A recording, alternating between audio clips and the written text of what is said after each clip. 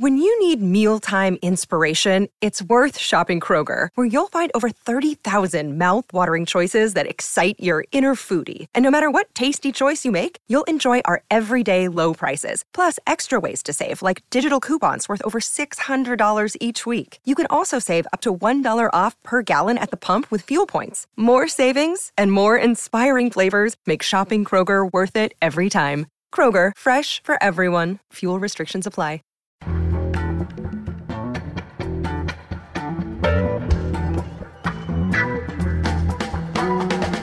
From The Nation magazine, this is Start Making Sense, political talk without the boring parts.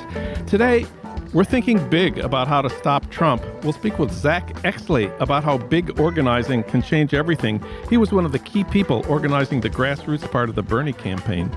Also thinking big about how to stop Trump, Rebecca Solnit, author of Hope in the Dark, something we need a lot of right now. And we're still thinking about the big victory at Standing Rock, where the Dakota Access Pipeline has been stopped, at least for a while, by an amazing movement. For that, we turn to Naomi Klein. Of course, she's an award-winning journalist and author of the international bestsellers This Changes Everything, Capitalism versus the Climate, The Shock Doctrine, and her unforgettable book, No Logo, back in 2000. Each of her books has been translated into more than 25 languages. She's a contributing editor for Harper's, a reporter for Rolling Stone, and she writes a regular column for The Nation, where she just published a report from Standing Rock, along with a video that's been seen by more than 1.5 million people. Today, we reached her near the Standing Rock camp in North Dakota. Hi, Naomi. Hi, John. Exactly where are you, and what's it like there right now? I am in a pickup truck with Eric Greycloud, who is a member of the Standing Rock Sioux tribe, has been working on economic development here. And we're pulling up to the Prairie Night Casino, which is, I guess, like certainly the biggest business here. And it is just jam-packed with vets, with people from the camp who have come to take shelter here because it's been an absolute blizzard for the past 2 days. Cold, but really driving sideways winds, lots of real whiteout conditions. So a lot of people weren't prepared for that type of weather. And God, I don't know how you can be prepared for that type of weather, and slept here. So we just came. We've been staying with the Two Bears family who took us in the blizzard. And now are heading to the casino where we heard we heard that I'm not sure. I think that there might not that food's run out, and probably there's reinforcements now because we just saw that the roads are clearing. So it's just been incredible, honestly, the hospitality of the community here in Cannonball, just opening up homes. People have 20, 30 strangers sleeping on their living room floors and in their bedrooms and giving up their beds, which is what happened to me last night. So it's just extraordinary generosity. There has been amazing generosity up till now, but this, in the middle of a blizzard, you really see it. And you also see the amazing, self-sufficiency also, just dealing with this kind of extreme weather of people here. So, yeah. So how did it happen that a small group of people in an isolated, remote place in the middle of a blizzard got the United States Army Corps of Engineers to change its mind? Well, the blizzard held off kindly enough until right after the victory came. So the day the victory came down, it was, clear skies and not too cold. And it was, it's been an amazing movement here that started with young people on the reservation. The Standing Rock Sioux youth came together and started spreading the message that their water was under threat, their future was under threat. And, these small videos went viral talking about the threat that the Dakota Access Pipeline posed to their water source. So a big part of the reason why this has become such a symbol is that this pipeline, which obviously is connected to increased emissions, was originally supposed to be built right near the city of Bismarck, a predominantly white city, and it was deemed to be too great a risk to Bismarck's water. So they rerouted the pipeline so that it was very, very close to the reservation and a threat to the water supply. So it was just, kind of as clear-cut a case of environmental racism, kind of the hierarchy of life that is built into so much of our social and economic system. That made the no, loud and clear, and this place became a beacon for people in the United States, in Canada, around the world. By the time I got here, there were an estimated 14,000 people in all the various camps that had come to stand in solidarity and in support of the Standing Rock Sioux. Another thing that has made this movement really, I think, different than some of the other kind of iconic environmental struggles is that though, pretty much every fight you can point to really is led by the people who are most affected, the people who are going to deal with these projects in their backyard. It's going to impact their water, their air, their health. Often you don't hear the most impacted voices amplified. And I think one of the really beautiful parts of this movement is the way in which independent media has worked with the tribe, has worked with the Indigenous Environmental Network, including many, many Indigenous media makers, to amplify those voices. And we are at this kind of tipping point moment with, live streaming and viral video where that's been able to happen. And for a long time, the major media outlets didn't even show up. It really took the vets before the networks showed up. Yeah. You talked to a 13-year-old girl at the camp, taped a little interview with her about how this started. We want to listen to that, but first set the scene. We were all at the camp, and somebody had the idea to kind of show how many people were there by making a sort of human chain around the camp. So we were in the middle of doing that, and there's some drones flying overhead taking pictures of these thousands of people holding hands around the camp. And while we were in the line, suddenly, like, there was a buzz, and we started to hear this rumor that a permit for the easement had been denied by the Army Corps of Engineers, and people slowly started making their way to the sacred fire, the central fire in the camp. That's become a gathering place. It's where information is shared. By the time we got there, the chairman of the Standing Rock Sioux, Dave Archibald, was there, and he was starting to address the crowd, telling them that he had personally received the call. And there was just, cheers going up and just, incredible jubilation. And I happened to be standing with a young woman named Tokata Iron Eyes, who is one of the Standing Rock kids who originally, again, made this kind of viral, lovely video where they talked about their water and what it meant to them spiritually and existentially. And this video kind of went wild. And she was only 12 when she participated in the making of that video. But a lot of people here credit her and her friends with really starting this movement. So I happened to be with Tokata when the news came and got to get her immediate response. And that video has now been seen by well over 1.5 million people. So let's listen now.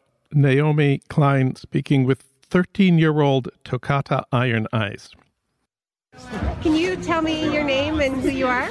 My name is Tokata Iron Eyes. I'm 13 years old and I'm from the Standing Rock Reservation. And you helped start this movement, didn't you? Tell me about that. This entire movement was brought up by the youth, and it just started so small, and then this entire camp was built, and it was just very powerful to see everybody coming together and living together and praying together and having ceremonies together, and it was just so powerful. And what just happened? And now the easement for DAPL was denied. When? Like just now.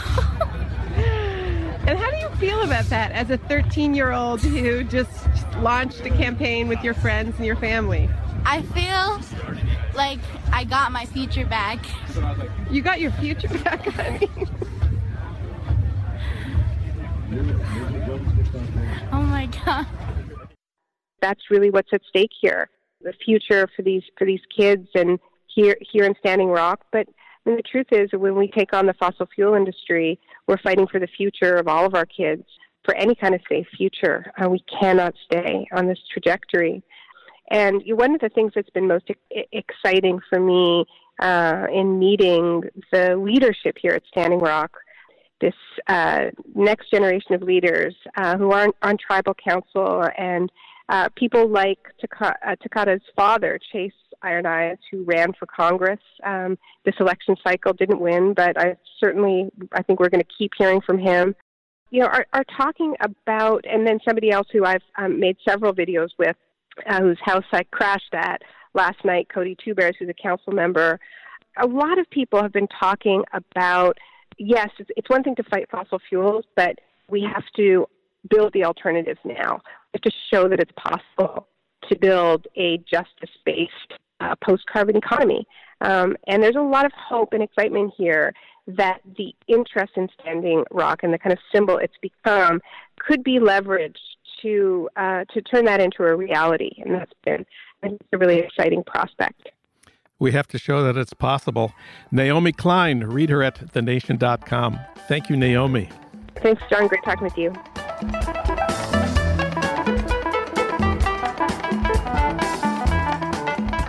When big dangers arise, you have to think big. And for that, we turn to Rebecca Solnit. She's a writer, historian, and activist. She's written 18 books about popular power, uprisings, art, environment, place, pleasure, and politics. Her newest book is Nonstop Metropolis, a New York City atlas. She's also the author of Men Explain Things to Me, the definitive work on mansplaining. She writes for The Guardian. She's a contributing editor to Harper's, and she wrote recently for The Nation about the election just before it happened. Last time we spoke with her here, we talked about the new edition of one of my favorites of her books, Hope in the Dark, Untold Histories, Wild Possibilities. Hope, of course, is something we really need right now. We reached her today in San Francisco. Hi, Rebecca. Good morning, John. Wonderful to be talking with you again, and what a week. Oh, boy. Well, many people who voted against Trump are now saying, let's give him a chance. We all know campaigning is different from governing. Maybe he won't be so bad. We should wait and see what he actually does as president before we get outraged. What do you think about giving Trump a chance and waiting and seeing? I think that's sort of like waiting to see if the elephant running at you is still running at you now that it's 10 feet away. Trump is not turning into some kind of reasonable rule of law, respect the Constitution kind of guy. He's going after everything we hold dear, every democratic value, a lot of human rights, and appointing the worst possible people and the most unqualified people, and monetizing the presidency in obscene and possibly illegal ways so far. So, nothing about that makes me want to wait and see. So let's talk about hope, about the people who persevere despite the official experts who tell them they will lose. One of the best examples is last weekend's victory at Standing Rock. Let's talk about that for a minute and what it can show us for the struggle ahead. Yeah, that was just the most beautiful, amazing, sort of exciting thing in recent memory. I had a real feeling that the more than 2,000 veterans who went to Standing Rock were really going to make a difference. We don't know exactly why the U.S. Army Corps of Engineers decided to pull the permit.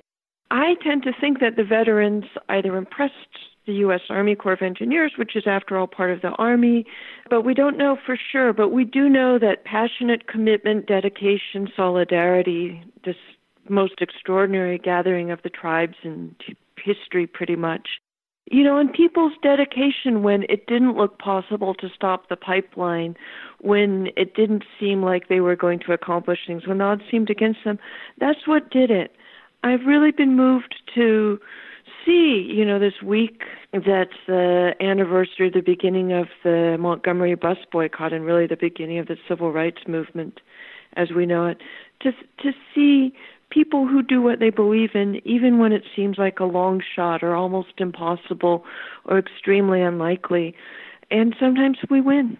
But I also think it's really important when you look at Standing Rock to not just look at the immediate thing, which is that they've pulled back the permit and, which may eventually go forward, but only after this thing that almost certainly disrupts the schedule and their profitability of building the pipeline.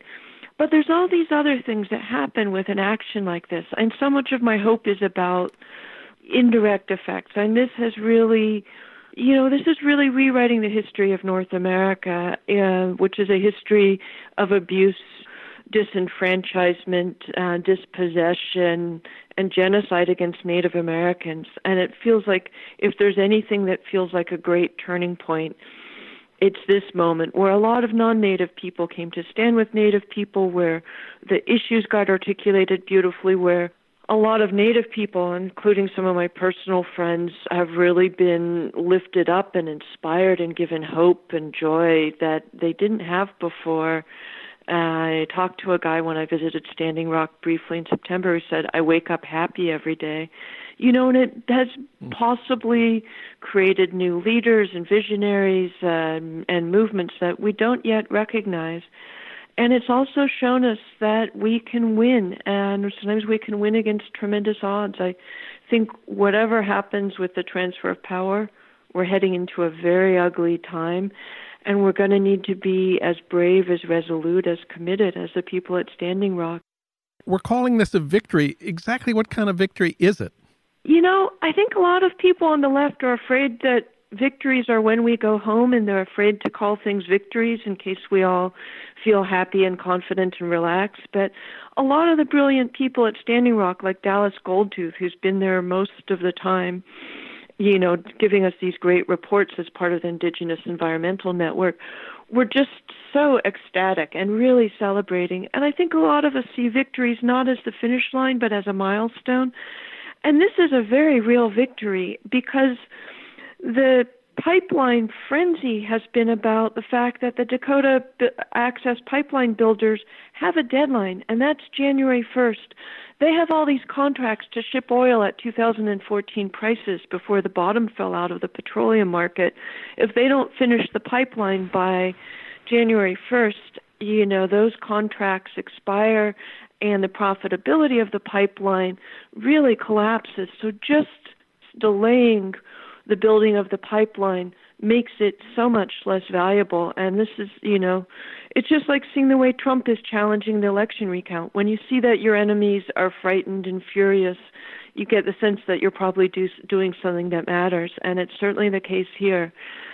So, it really is disrupting the success of the pipeline in meaningful ways that may cause investors to back out. It may make investors more leery to support future pipelines that face similar challenges. It may give notice that Native American rights are not so easy to trample on as they have been historically, that a lot of us want to stand with those people, and that the sort of intertribal solidarity means that you can't target a small group in a remote place and think that they're powerless and invisible and you can do whatever the hell you want, which clearly the state of North Dakota has assumed. So I think that there's a lot of things there that are a victory, not a victory to quit and relax, but a victory to feel like what we do matters, and let's keep doing it. Let's keep doing it. And of course, that means let's stop Trump, something you've been working pretty hard on lately. What's the next step in how to stop Trump? The Electoral College is meeting on December 19th, and there's a bunch of ways to challenge the transition of power to Trump. And it really breaks down into two things. Was this a legitimate election? A lot of people say there's evidence that the results are not accurate and trustworthy, that it may have been hacked, rigged, otherwise distorted. The recount that the Green Party has called has been a tremendous contribution. We don't know what the results will be. I just interviewed Jill Stein, and she's got a kind of we'll see when we get there attitude. But, there's calls for an audit, there's calls for a recount in Florida, and so challenging the election results, did Donald Trump actually win the Electoral College, is one thing. The other thing, which is also being done by elected officials in Washington and many others, is challenging the candidate. Is Donald Trump qualified to be president? Should he, should the transfer of power be prevented because he is accepting emoluments that are banned in the Constitution and other illegal things? Should we start preparing impeachment proceedings? So both of those things give us some real possibility. And of course, it's a long shot, and in this conversation about long shots, to actually stop Trump. But the process of challenging the legitimacy of the election and the legitimacy of the candidate really is about weakening his grasp, his legitimacy, and strengthening civil society to be ready to stand up. Something I feel very strongly is we're going to face, if this transfer of power goes through, enormous challenges to our First Amendment rights, our civil liberties, and we need to enter this period as strong and confident and powerful as possible. We need to occupy the space that belongs to us and our rights as fully as possible, rather than kind of shrinking and limiting ourselves out of fear before they do it to us. So that's part of what this project to stop Trump I'm doing with Taj, the great organizer, Taj James with the Center for Movement-Based Strategies is about, is strengthening civil society and delegitimizing Trump. Well, you're in San Francisco. We record this in Los Angeles. And here in California, especially in California, we are not alone. Trump got 32% of the popular vote in California. Of course, he didn't get close to a majority nationwide either. But here in California, the state legislature elected a supermajority of Democrats who resolved on their first day meeting Monday of this week to use state resources to fight Trump initiatives, especially around deporting undocumented immigrants. The first day of the new legislative session, our lawmakers announced bills that would provide attorneys to undocumented immigrants facing deportation hearings, that is, attorneys paid for by the state. Another bill requires that all governmental agencies refuse to assist in any proposed registry of Muslim immigrants. And another one provides money to train public defenders about how to represent undocumented immigrants. So we are not alone. Well, we're more, we're about 12 or 14% of the nation. Yeah, and there are times where I don't even know what it means to be an American, and it's such a big empire, and there's so many parts of it I don't know. But I'm absolutely confident I'm a Californian, and times like this, I'm proud of it. One of the ways that California helped get us through the Bush era is by functioning as a semi-autonomous and very powerful nation, making its own policy on climate, defending human rights, really diverging strongly. And that's happening again as we prepare to separate ourselves from what may be happening at the federal level. And it's a great moment for California. I heard Janet Napolitano on the radio yesterday talking as the head of the UC system about how UC will not cooperate in turning over students who are undocumented. And I loved hearing her clarity and defiance, and hearing how what she understands as the former head of Homeland Security gives her strength and clarity in the process of refusing to cooperate. And that defiance, again, sends us into, this potential Trump era as strong as possible, against him and weakening him before he starts. And I think that's fantastic. And of course, there's also the sanctuary movement, very powerful in its meaning and very potentially powerful in its effect. And this isn't just a few left-wing churches. This is the chiefs of police of all the big cities in California. It's every county in California, every city in California. It's the state legislature itself. California is officially a sanctuary for undocumented people who might be threatened by Trump. And yet they didn't actually vote in our election, contrary to what he said. But I think for those of us who are older, it's like this country is bipolar, and now we're on the other side of it. And for some of us who are really older, I remember the sanctuary movement for Central America refugees in the 1980s. And it just feels like, oh yeah, we're gearing up for a Republican again. They're going to, lay waste to a lot of stuff for 8 years 4 years, or I think Trump might crumble pretty quickly if he takes power. So, but they're going to destroy the economy, and we're going to see what we can salvage. Although one of the sad things I feel like we're learning from the Obama era is that Democrats don't necessarily undo the damage that Republicans have done. And Obama did some things, but we didn't stop the drones, we didn't stop the wiretapping, we didn't rein in a lot of the kind of governmental overreaches as much as we could have. But, my belief is always that this is about not what elected officials give us, but what we make them do. We could have pushed harder. We could have been a stronger civil society. The governor's governed by the consent of the governed, and that's something that we can withdraw. And one of the things that's so complicated about trying to organize and inspire hope in this moment is that a great deal is possible if we believe it is, but getting people to even believe that we can change things is often such an uphill battle. You wrote recently for The Guardian about how to stop Trump, and you had a very important quote from a historian named Timothy Snyder, who teaches about the Holocaust at Yale. What was it that Timothy Snyder said that seems so relevant to our current moment?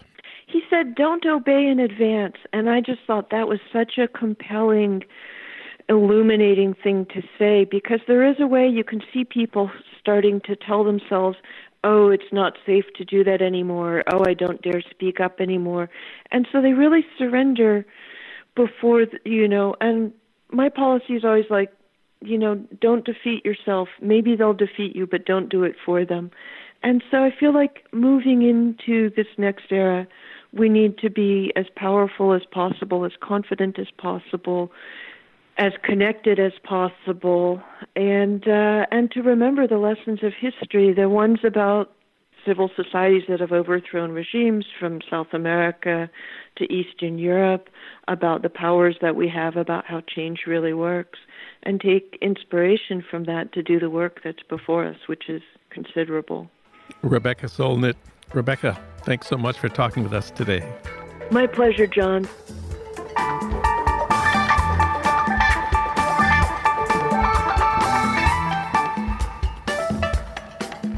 Now it's time to talk about how big organizing can change everything. For that, we turn to Zach Exley. Zach served as a senior advisor on the Bernie for President campaign, and he was an architect of the national volunteer-driven grassroots part of that campaign. Zach started out as a union organizer and then became MoveOn.org's first organizing director in its campaign to prevent the war in Iraq in 2003. He worked as John Kerry's director of online fundraising and communications, and he raised more than $100 million online for Kerry. He lives in the Ozarks with his family, and his new book is Rules for Revolutionaries: How Big Organizing Can Change Everything. Zach Exley, hello to you in the Ozarks. Hey, thank you for having me on the call. So what is big organizing? How big is it?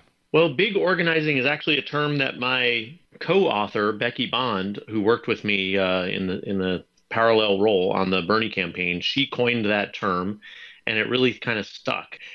Presidential campaigns focus on those first 4 states. It used to be 2, now it's 4. And that's where they staff up in their primaries. That's where they invest. And they kind of tend to just leave the rest of the states alone until they see how those first 4 go. And the way the logic always went was we just don't have enough money to compete in all 50 states. How could we hire, it takes, 150 staffers to get a real campaign going in Iowa. So how would we even think about approaching California and New York and all 50 states? For a long time, I had thought about this and Becky had thought about it. We talked a lot about it. about there's, using technology and using some of the techniques and tools that have been developed over the years to give volunteers in all 50 states a way to participate. And Becky was really instrumental in getting our phone banking program going. And we basically, that was kind of our, hammer, that we had in this, it came to be called a distributed organizing program. And that was the phone banking was the one thing that we could really give people. We gave them a few other things, but phone banking was the main one that we were able to give to all these distributed volunteers all over the country to actually try to make a difference in those early states, but then also on Super Tuesday, and then in Michigan, and and eventually all over the country. And it was big. There was more than 80 million calls were made by volunteers to voters. And we also had a peer-to-peer texting program where they were telling people what their polling place was over text messages. And there was more than 8 million individually sent text messages where people could actually reply, to follow-up questions, stuff like that. So what was big about it, big organizing was getting hundreds of thousands of volunteers into a structure where they could actually make a difference and do work that actually might move the needle. The Bernie campaign gave us a glimpse of what is possible. 80 million calls to voters, 13 million votes in the primary. But of course, the Trump campaign won. You say in your book, Trump let the genie out of the bottle. Which genie was that? All this mass power internet fundraising and organizing stuff was developed by Democrats. It was actually developed by a lot of people who were not Democrats, but who were, who had gone in and worked on Democratic presidential campaigns like me and a lot of other people. All along, I was thinking that I couldn't figure out why is it that the Republicans aren't really embracing any of this. And what I told myself was, well, it doesn't work for them because they're so unpopulist. Their vision, is really not something that's going to rile up a whole lot of people. And there are a lot of people riled up on the right and with the Republican Party that do have a big vision, but they tended not to be really all that excited about, their presidential standard bearers in the presidential races. So Trump came along and was the first, right-wing populist kind of, demagogue that really made a direct connection with some elements that were already doing grassroots organizing and were mobilizing at the grassroots level. But then he brought in a whole nother wave of participants with his super anti-immigrant stuff and xenophobic rhetoric. So so this was the first case that we saw of people using these, internet tools and using internet mobilization, on the right. Now, that said, I don't think that they actually got very sophisticated. I think that what was sophisticated was Trump's rhetoric, and I know that probably sounds like a contradiction. A lot of people talk about Trump speaking at a third grade level, but I think that's nonsense. I think he's very smart in the way he's communicating to people. I think he's pushing certain people's buttons in a brilliant way. I don't like the buttons he's pushing, and I think it's really bad. But then also, and that's talking about his anti-immigrant rhetoric, his racist rhetoric, his misogynist rhetoric. But at the same time, the way he swayed several really important counties that actually gave him the presidency in the Rust Belt was by talking in a very sophisticated way about jobs and the economy and about rebuilding America's means of making a living. And people who are not, lefties and progressives who are not giving Trump credit for communicating very well to people about what's going on in the economy, what's been going on, about the 40-year decline that Democrats and Republicans have presided over, decline in the and dismantling of America's means of making a living. Trump actually had a really compelling argument for voters that have seen their means of making a living be dismantled. I think that all of that other stuff is actually what held him back, and what all the xenophobic and racist rhetoric was what held him back, actually, and prevented him from doing much better.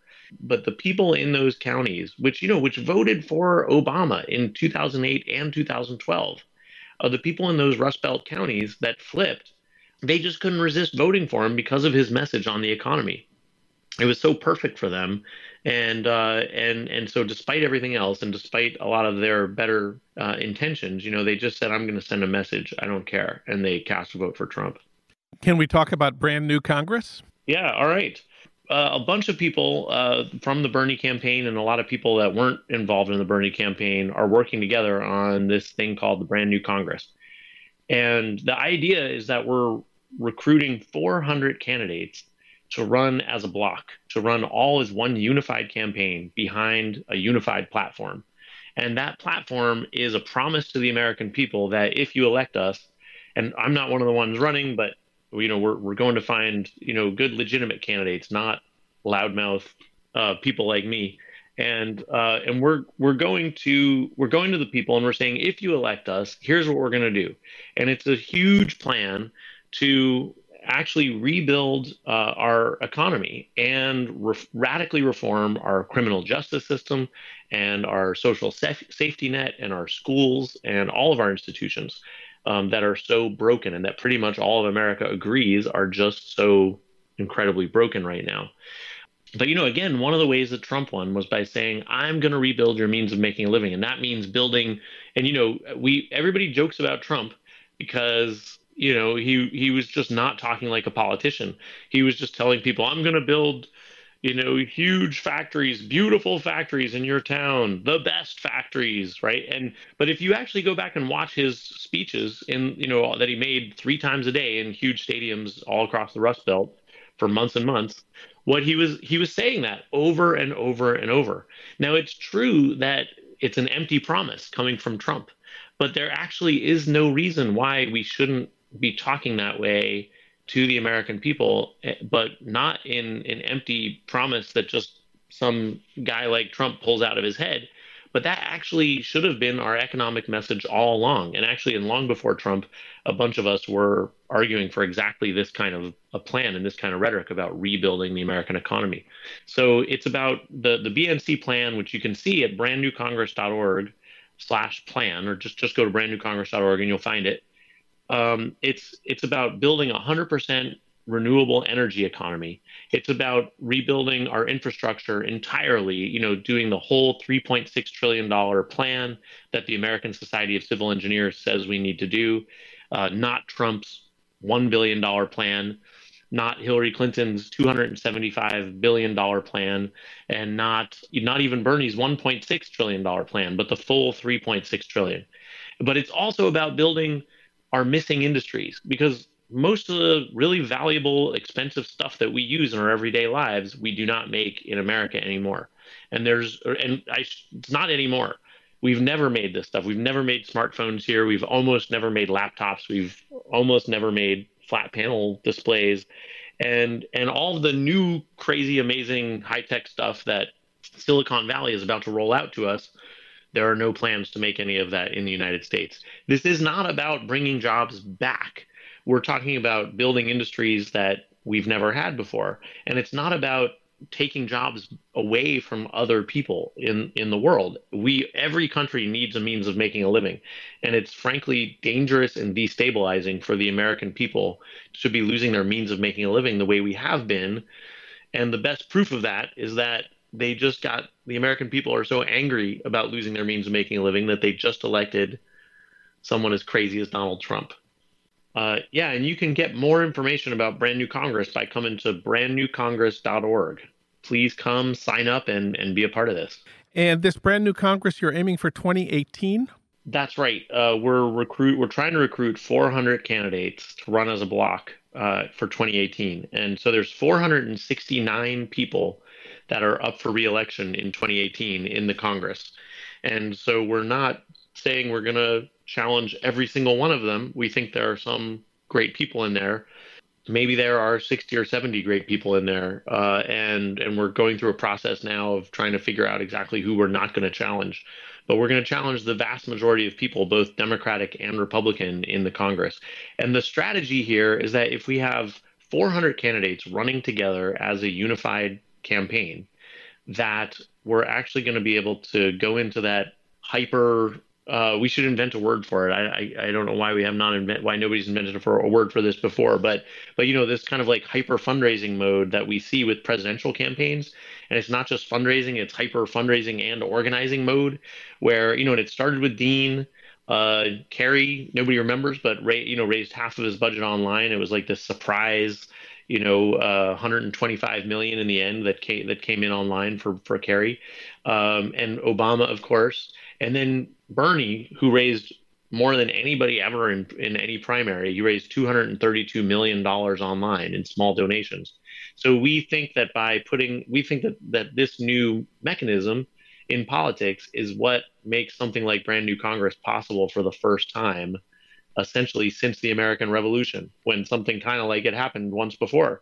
And so we think that if we have a bloc that stands up there and announces all on the same day and says, here we are, this is what we want to do, please vote for the Brand New Congress in 2018, we think we'll be able to raise hundreds of millions of dollars and sign up hundreds of thousands of volunteers. And using the same tools that we used with Bernie, same tools that campaigners have used with Obama and a lot of other great campaigns, we're going to run a campaign in all 50 states in 400 or more districts, and we think we can actually win. Our problems are big, so our solutions have to be big, too. That's what Zach Exley says.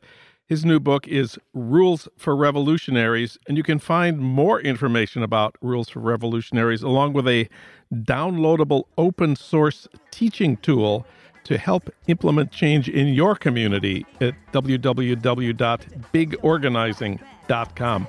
Zach Exley, thanks for talking with us today. Thanks for having me on. Start Making Sense, the Nation podcast, is co-produced by the LA Review of Books and recorded at the studios of Emerson College, Los Angeles by Ernesto Orellano, with additional technical assistance from Justin Allen. Alan Minsky is our senior producer. Frank Reynolds is our executive producer. Annie Shields is our engagement editor. Katrina Vanden Heuvel is editor and publisher of The Nation. Our theme music is from Barcelona Afrobeat, licensed by Creative Commons. Find out more about Start Making Sense at thenation.com and subscribe to Start Making Sense wherever you get your podcasts at SoundCloud, Stitcher, or iTunes. I'm John Wiener. Thanks for listening.